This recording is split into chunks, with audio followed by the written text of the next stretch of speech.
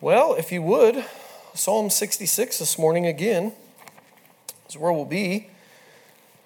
2 weeks ago, we examined some hindrances to prayer. And we talked a little bit about some unconfessed sin, idols in our lives, wrong motives in prayer, lack of faith, unforgiving spirit, and a lack of persistence in prayer. Those were a couple of the topics we have. And so this morning we're going to continue to look at some hindrances to prayer as we continue our series, Commanded to Pray. But we looked at those 5 hindrances, and Lord willing, we'll look at 5 more today. But it still amazes me that God has chosen to partner with us and to work in this world through our prayers.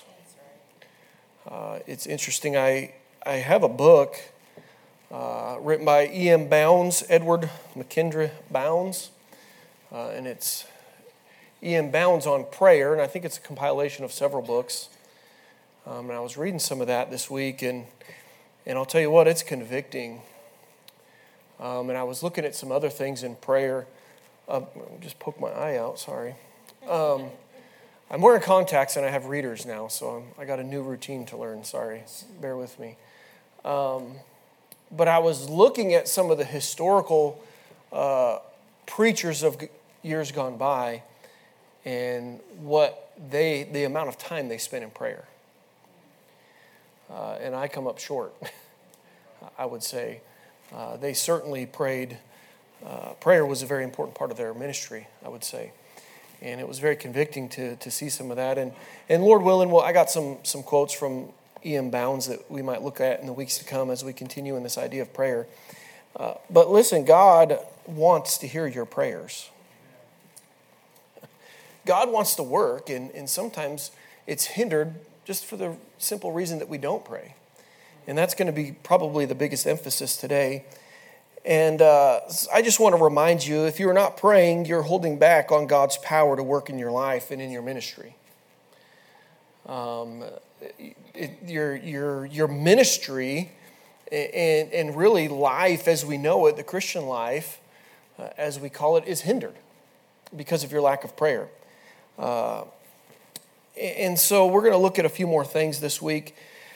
So let's look at our text passage. We'll just use this kind of as a springboard as we opened up with the idea of unconfessed sin last week. And so we'll certainly look at some other passages this morning, but I want to take us back to where we opened up 2 weeks ago, I guess it was. Brother Wagner was here, and that was a blessing, was it not? But Psalm 66, let's read verses 17 down through the end of the chapter. It says, I cried unto him with my mouth, and he was extolled with my tongue. If I regard iniquity in my heart, the Lord will not hear me. But verily God hath heard me. He hath attended to the voice of my prayer. Blessed be God, which hath not turned away my prayer, nor his mercy from me. Father, we do thank you, Lord, for the opportunity to gather together today. And certainly, Lord, we desire to meet with you this morning. And so, Father, we pray for a Holy Spirit filling. We pray that you would use your word in a mighty way to work in our lives. Lord, I pray that we would be a people of prayer. Lord, help us to make it a priority. And, Father, we just ask that you would work in each and every heart, that you would speak to our hearts and draw us near to you through it. In Jesus' name, amen. I found this commentary on this passage here in Psalm 66. It says this, consider what is implied in regarding iniquity in the heart. The words do not point to open, profane, and scandalous sinners, but there are many who maintain a fair character before men, who before God shall be found wanting indeed. What an indictment. And if you remember the comment I made, that oftentimes our prayer life struggles because it's a private thing. And people don't see that. And we're really good at putting on for the outward appearance. Boy, we dress up right for church. We won't miss a service because somebody will point it out that we weren't faithful. And so oftentimes we're good at conforming to the outward image. And I believe that's one of the reasons that Christians' prayer lives struggle the most, is because there's no outward accountability. And the reality is, it's just a reflection of where we truly are spiritually. Just because you've conformed outwardly doesn't mean you're godly. Doesn't mean you're spiritual. And so God help us to walk with Him. That's what it's all about, a relationship with our God, and a God that loved us enough to die for us. And so today, as we continue here, we'll look at a couple more things. So certainly, if we allow these things to be present in our lives, or as the psalmist says, if we allow iniquity in our hearts, our prayer will be hindered. So we understand that there are things that we can do that will hinder our prayer life. And we're looking at some specific things from the Word of God over a couple weeks ago and then today. But I want to make note of something here in our passage in Psalm 66.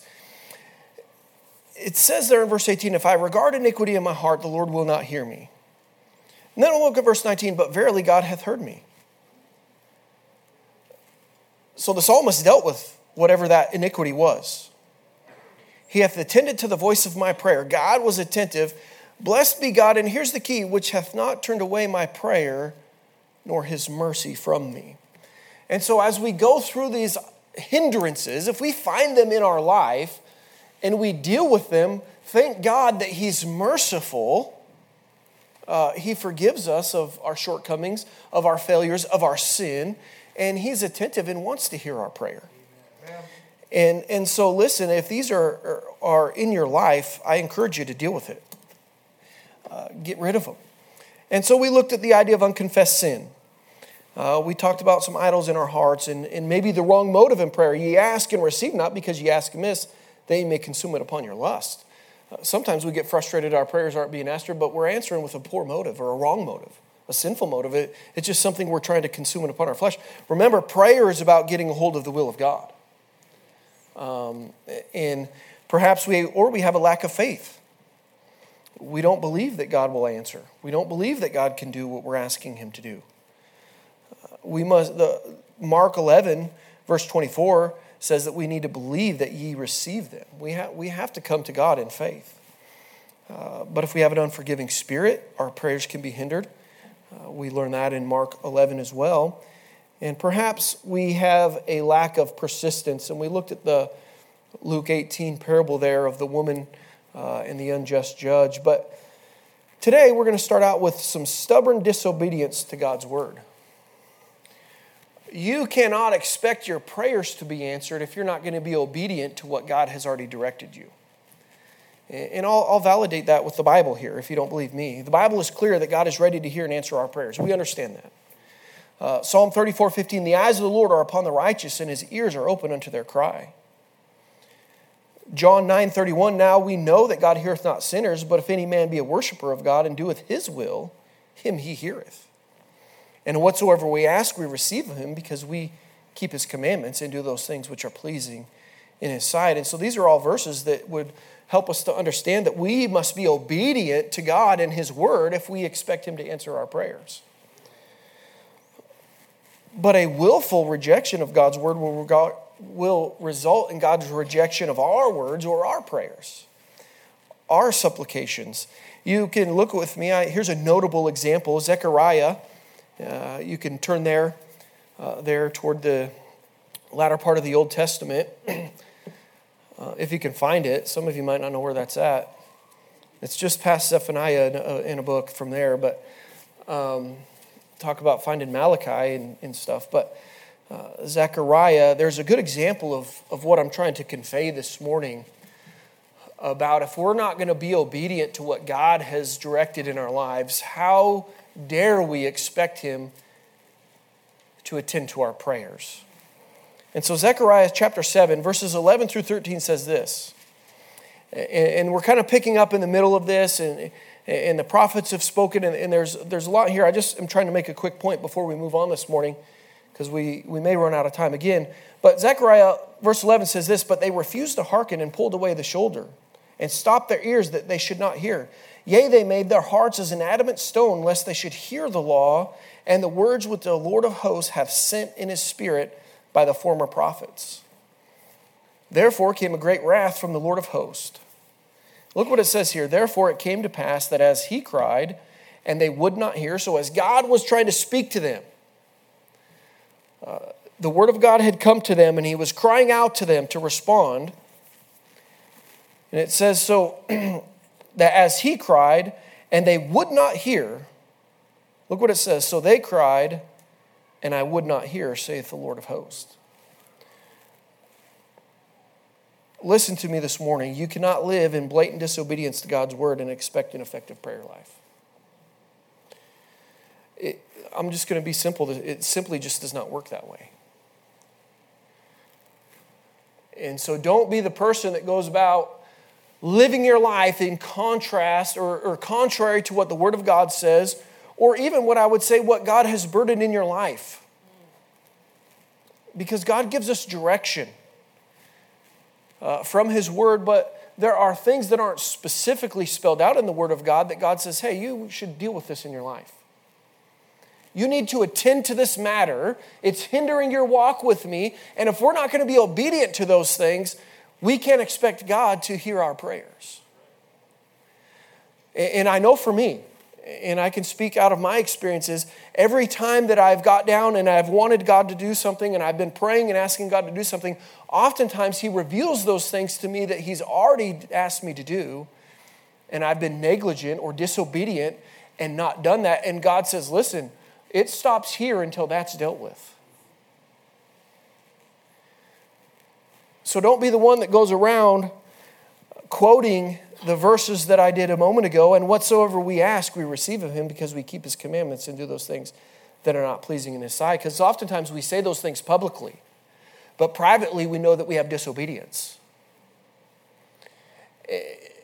And I can't begin to imagine how churches are hindered in the work of God because of the disobedience of God's people. Do you believe God wants us to go further? We are to be conformed more and more day by day to the image of Christ. So each of us individually, I believe, God has desired and He has worked in our lives day by day. Every day God's asking us to do something. And if we're not submissive and yielding to that and obedient to that, our prayers will be hindered, but the work of God is not going to go forward. Did you know we're an assembly? The church? Listen, it takes all of us. And so if we're not all being obedient as God works in our life, certainly as God has spelled out in His Word. But what I'm trying to get at this morning is there are times when God speaks to your heart, you know the Holy Spirit of God has convicted you about a matter, and you've resisted and you've disobeyed, you've hardened your heart, you've become an adamant stone, yet you still want the blessing of God in your life. Woe unto us that would do such a thing.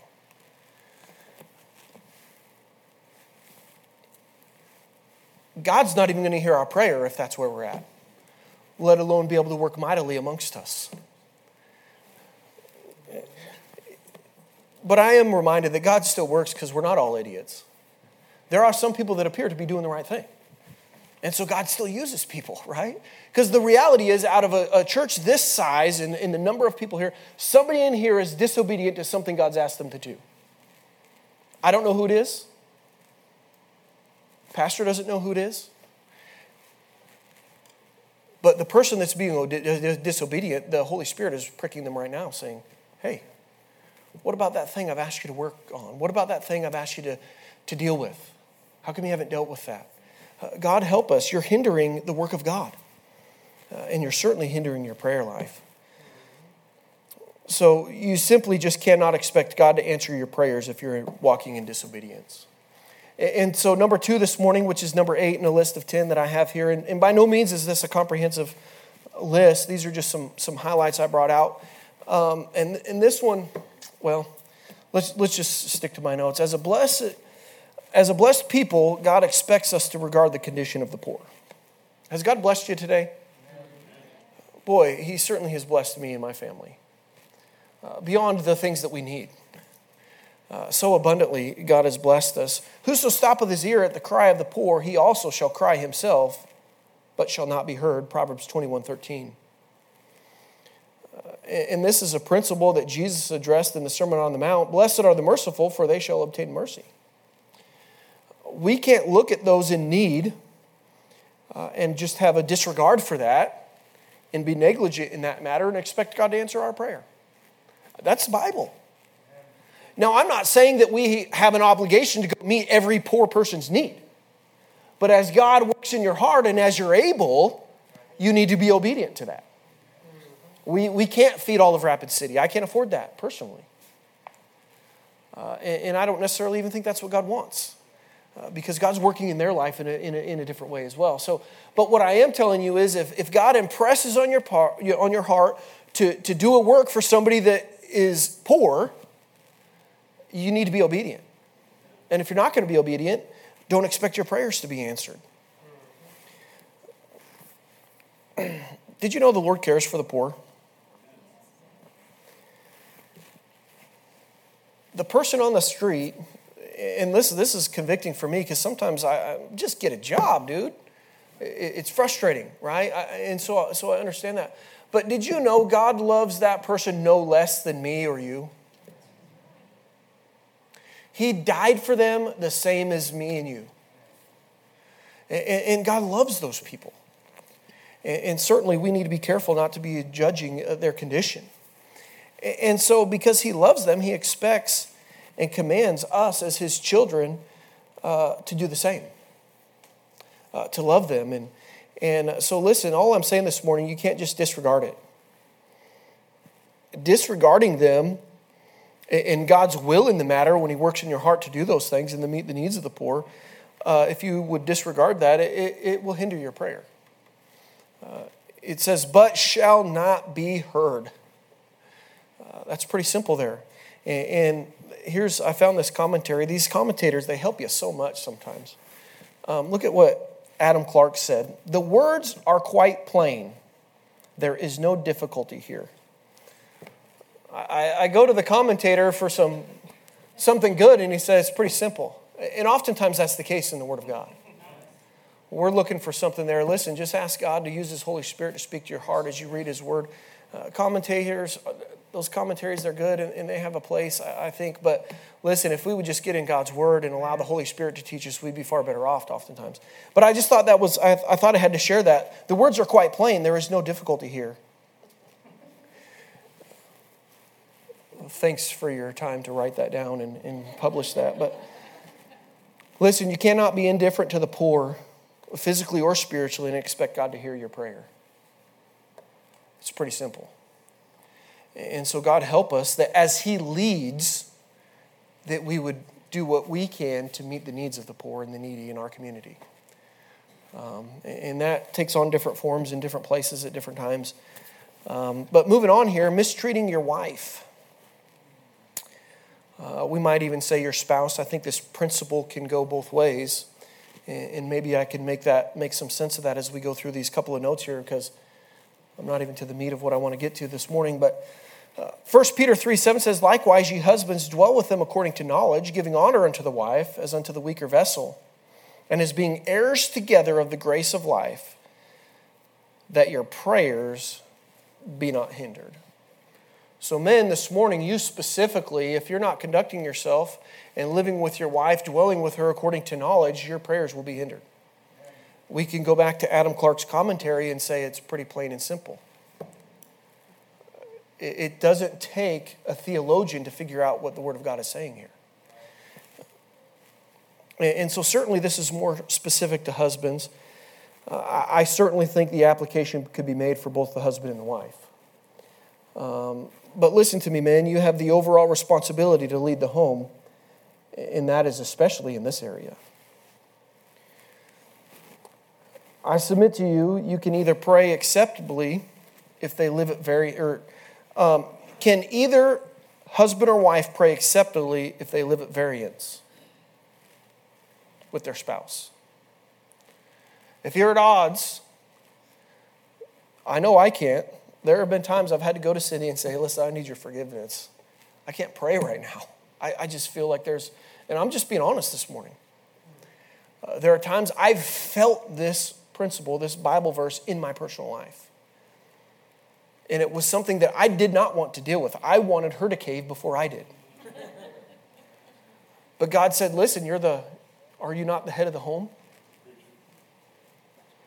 How about you go set an example of how it ought to be? So in the future, when perhaps maybe she is wrong, she will do the same. Which is very wrong that Cindy's wrong. Or very rare that Cindy's wrong. Certainly most of the problems in our home have been because of me. I'm just being honest this morning. Listen, your prayers are going to be hindered if you're not right with your spouse. And so men, I encourage you to lead. You ought to strive to have the most loving and the best relationship you can with your wife. Listen, and maybe this is more convicting because of this past year when I came on staff here at the church, is if I'm not right with my wife, I can't pray for the church like I ought to. That's a hard thing to swallow because that's my private life. No, it's not. But listen, I want you to get this. God is interested in every aspect of your life. There isn't some secret place. There isn't some certain special set-aside area of your life that's untouchable by God. God wants all of it. And so your private life affects your ability to minister. And I would say perhaps I'm at a greater level of accountability in that because of my position, because of where God's called me and brought me. It's sobering.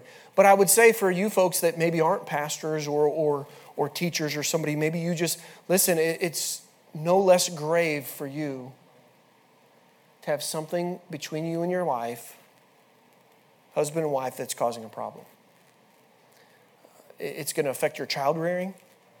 It's going to affect your ability to minister in ministries of the church that you are involved in. Listen, it's affecting your relationship with Almighty God. That ought to be enough to say, listen, I don't want that.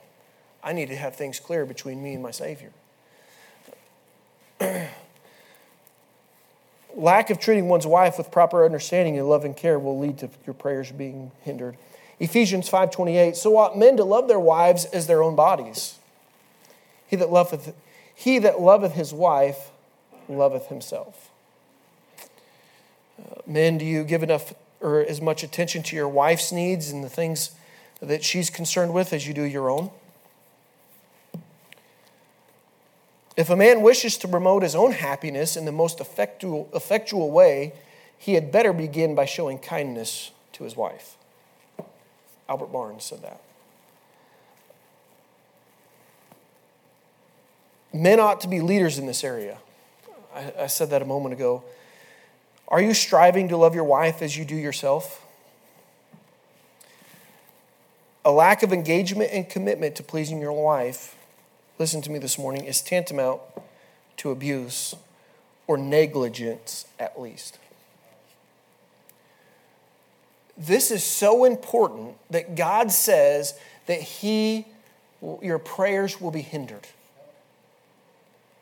That's a big deal. Because if your prayers are hindered, that means your relationship with God is hindered. Your fellowship is not where it ought to be. We ought to be striving to have nothing between our spouses. Now, listen, we're not perfect. I understand that. But when things come up, deal with them. And so this morning, here's where I want to spend most of our time. Less prayer time. Our limited time in prayer may be the hindrance. Do you spend any time in prayer? And I'm not talking about praying for your food or the casual prayers you do while you're driving down the road. And I'm not against those things. I do them. I think we ought to do those things. But do you really spend time in prayer? You say you pray, but do not see God moving. Perhaps you're not spending enough time in prayer. You can go to Matthew chapter 26, if you would. We're going to look at a few verses. We'll see.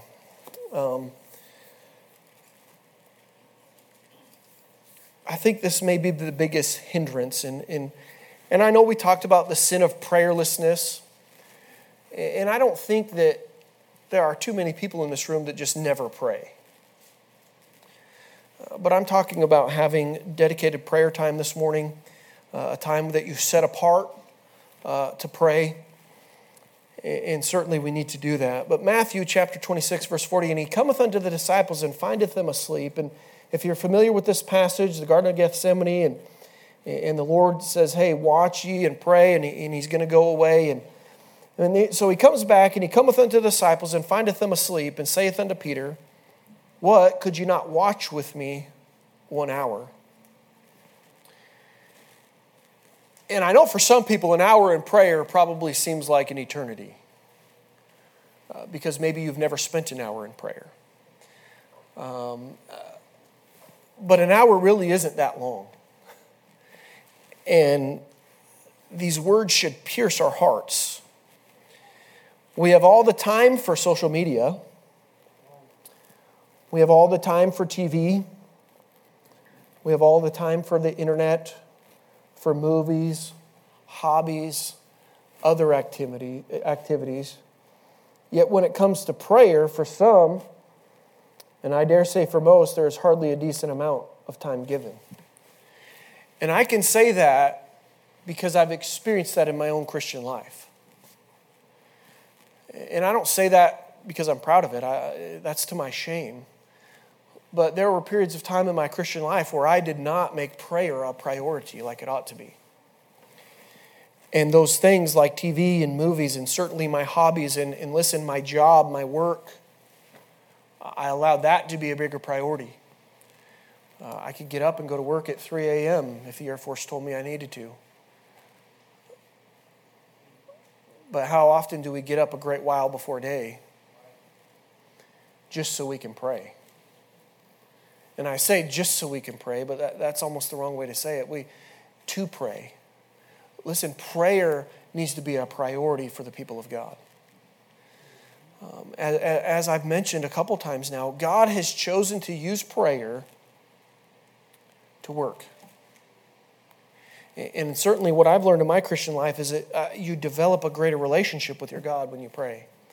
And what a blessing it is. Throwing in a few minutes while the mind is not even ready and our prayer time is over. Have you been there?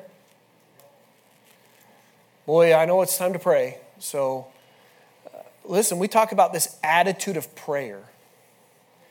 But I'm afraid oftentimes we approach our prayer time very mechanically. We have a prayer list. We have some certain things that to ease our conscience, we're going to mention some, well, I got to pray for the church. I got to pray for my wife because she needs that stuff, right? I got to pray for my children. And so we better pray for our missionaries.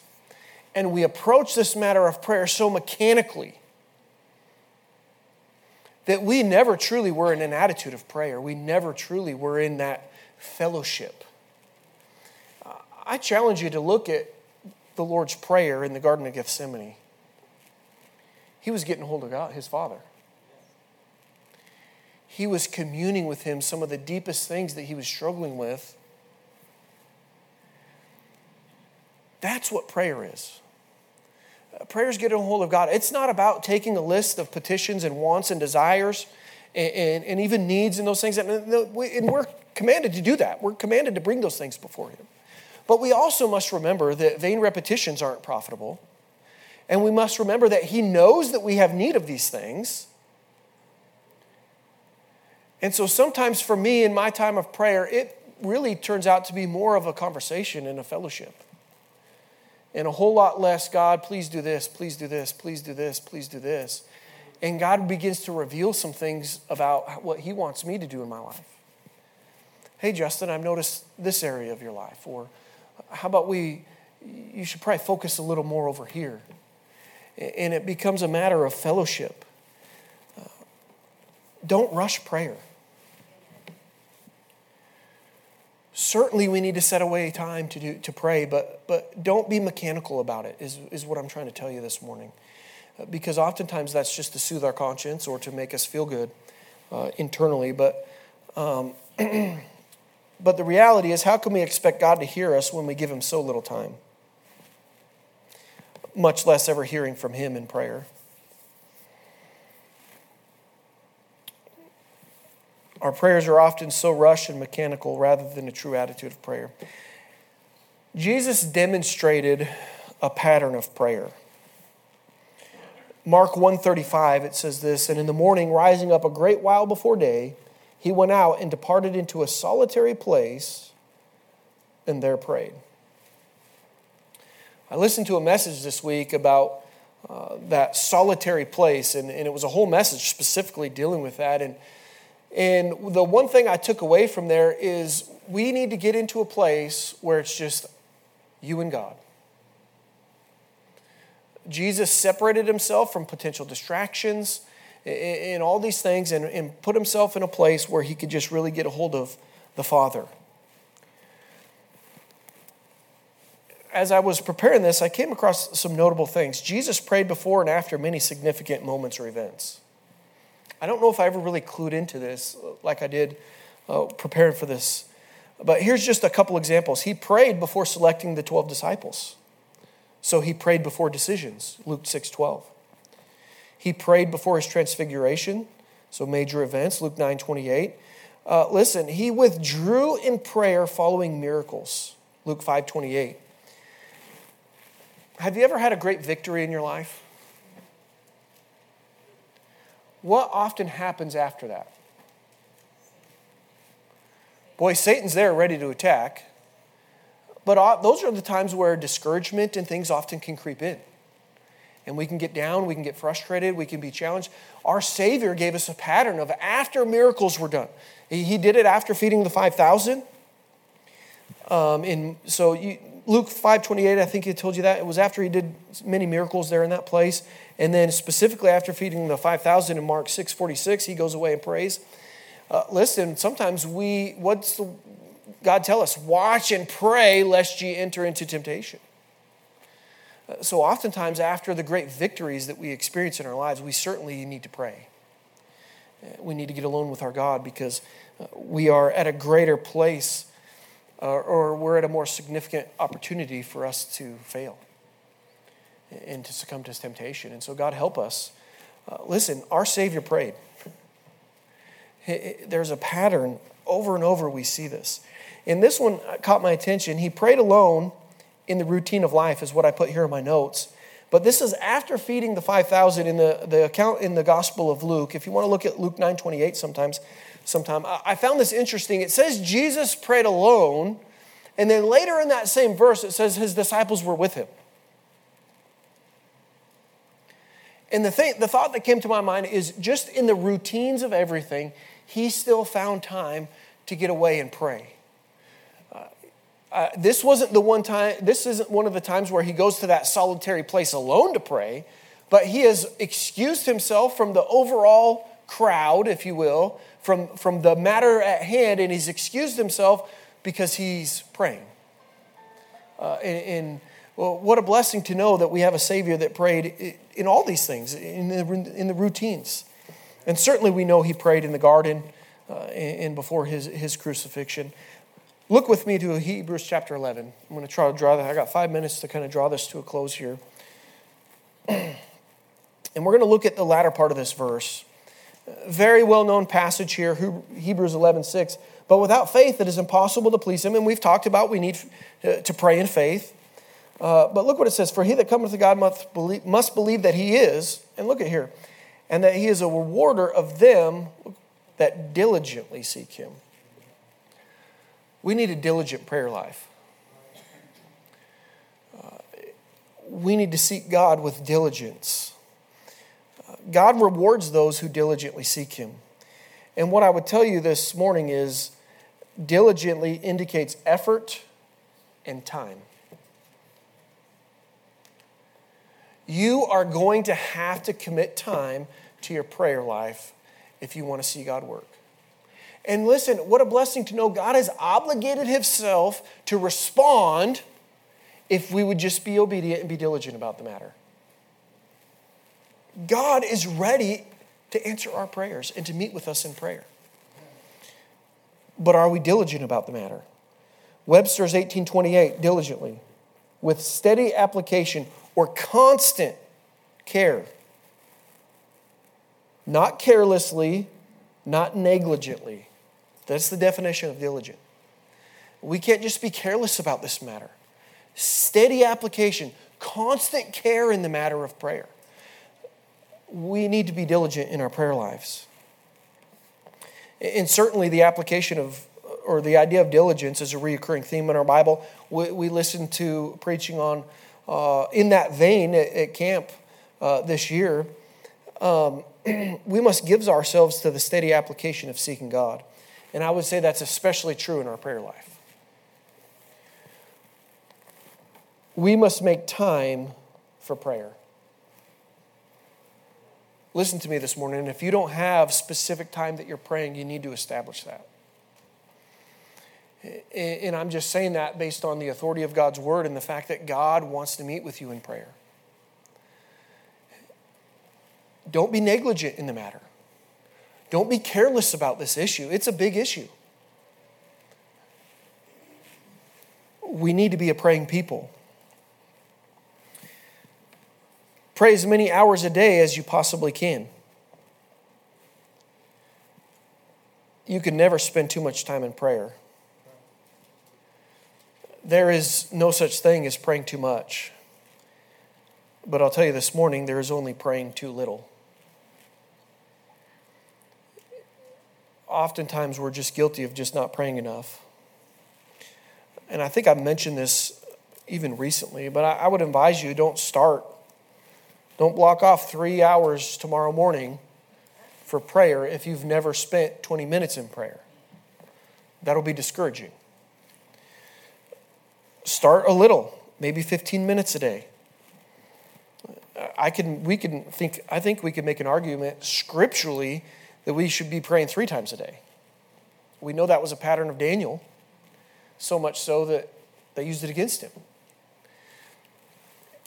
And so, but nonetheless, start out with something that's manageable.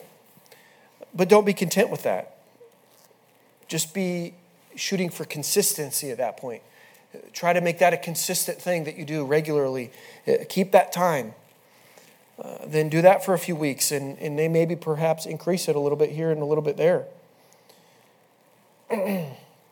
But I will say this as we close. I think we can agree that a person is not more spiritual because they spend more time in prayer. But I would say this, a spiritual person will pray. It's about the relationship, it's about the fellowship. A spiritual person will desire fellowship with the Lord. And so what you do in that time of prayer is more important. It's not about blocking away time and being distracted mentally and not being in an attitude of prayer. And then being able to say to your friends, oh boy, I prayed for 3 hours today. That's not what this is about. It's about fellowshipping and walking with our God. And so this morning we're going to conclude this idea of hindrances to prayer. And so the idea here isn't that we're going to be perfect.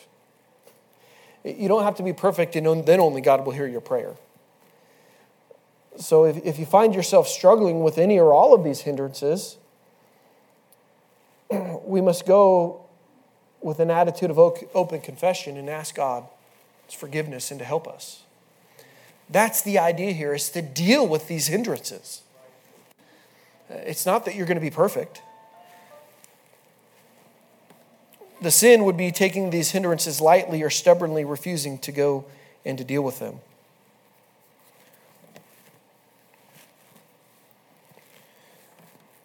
One needs to make sure these hindrances are addressed properly, that God can hear and answer prayers. Don't allow these hindrances in your prayer life.